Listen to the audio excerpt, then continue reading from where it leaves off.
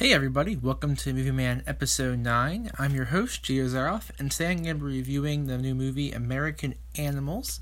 Now this movie tells the story of four college students who plan on pulling a heist on a very expensive book located in the school's library. It stars Evan Peters and is directed by Bart Layton. So that's the basic plot of the movie. Now, I went into this movie with not the highest expectations. I mean, considering the production company behind it is MoviePass, so it's you'll have a lot going in. I saw the trailers. The trailers look pretty good, but I'm like, you know what? Until I see it, I don't make an assumption of how good or bad it is. I did see the reviews for it, and they were excellent, so it got me pumped up to see it. And I will say this movie surprised the heck out of me by how good it was. I love this movie. It's definitely my top movie so far this year. So I'm going to get to the positives first. The first positive is the unique storytelling that this movie does. So this movie is told as basically a movie, but also as a documentary, because they actually insert into the movie real people that did the heist, the four college students who did the heist. So when we're in one scene of a movie character, all of a sudden you're going to have a voiceover narration from the real life person.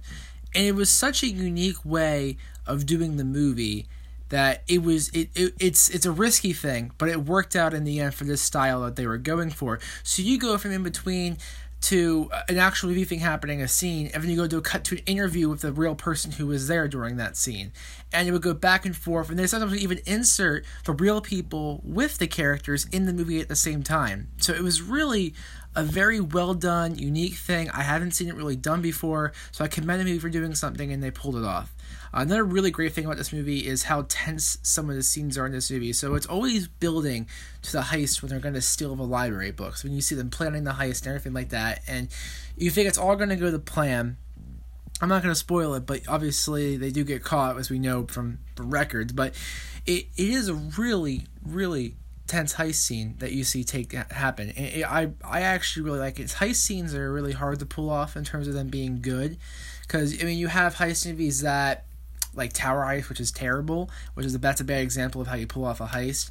And this pulls it off in such a raw and emotional way that I think it was very well done. And even in terms of, they have a failed heist attempt and at the beginning, and I even love that because you're biting your nails and clutching onto the feeder seat because you're hoping oh man, hopefully they don't get caught. And then it's just so well done. So it's a very tense movie.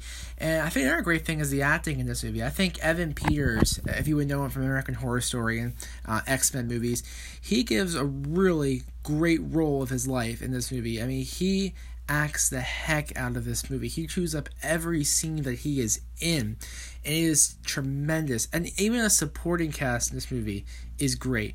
And there's lots of raw emotion in this movie because it's these college kids, not the best upbringing, who have to deal with this new lifestyle, and it shows that this is the one thing that can bring them all together.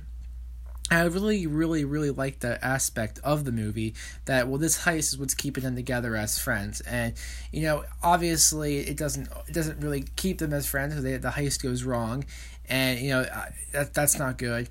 But it's, the acting, it came off as a genuine actual emotion, not like a fake movie thing, even though it is a movie.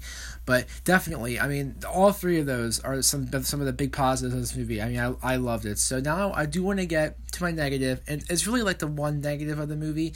It's nothing that's too severe or anything with the movie, but it does get a little slow. The movie's about 2 hours, and there is some scenes where it does take you out of that tenseness of the movie, and it kind of slows it down, and it's it's not like it ruins the movie, it doesn't at all, but it does make you think okay, let's get past this, let's go to something else. We don't need to really hang out in the scene for 5 minutes, we can shorten it down.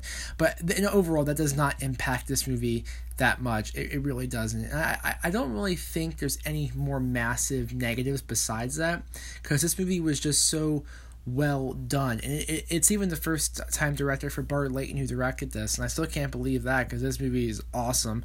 So it's definitely something that I was risky and hesitant about going to see, and once I saw it, I was surprised. I even saw it with my mom, in which she loved it, so I took her out for a movie that day, yesterday, and she wasn't even hyped up to see it, and she even liked it. So that's a great thing if she likes the movie, because she's very picky. I'm the same way when it comes to reviewing movies, is I'll pick apart a movie in 2 seconds. But I definitely recommend this movie 100%. American Animals is awesome. So my final score I'm going to give it is 9 out of 10.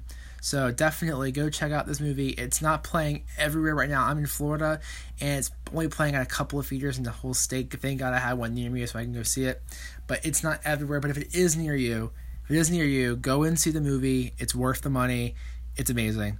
So it's going to do it for today's review for American Animals. I want to thank you guys for giving this show a listen, and give a follow on Instagram at TheMovieMan98 to keep up on reviews and stuff like that, and follow on Twitter at TheMovieManFL for news, polls. I do a lot of fun stuff on there. I'll do giveaways on there. Twitter page is a lot more relaxed and fun versus my Instagram, which is just pure reviews. Twitter is where I can go over posters, news, and all that kind of fun stuff. I love that. So give a follow for the Twitter page and the Instagram page. All right. Well, thank you guys for listening, and have a great day. Bye.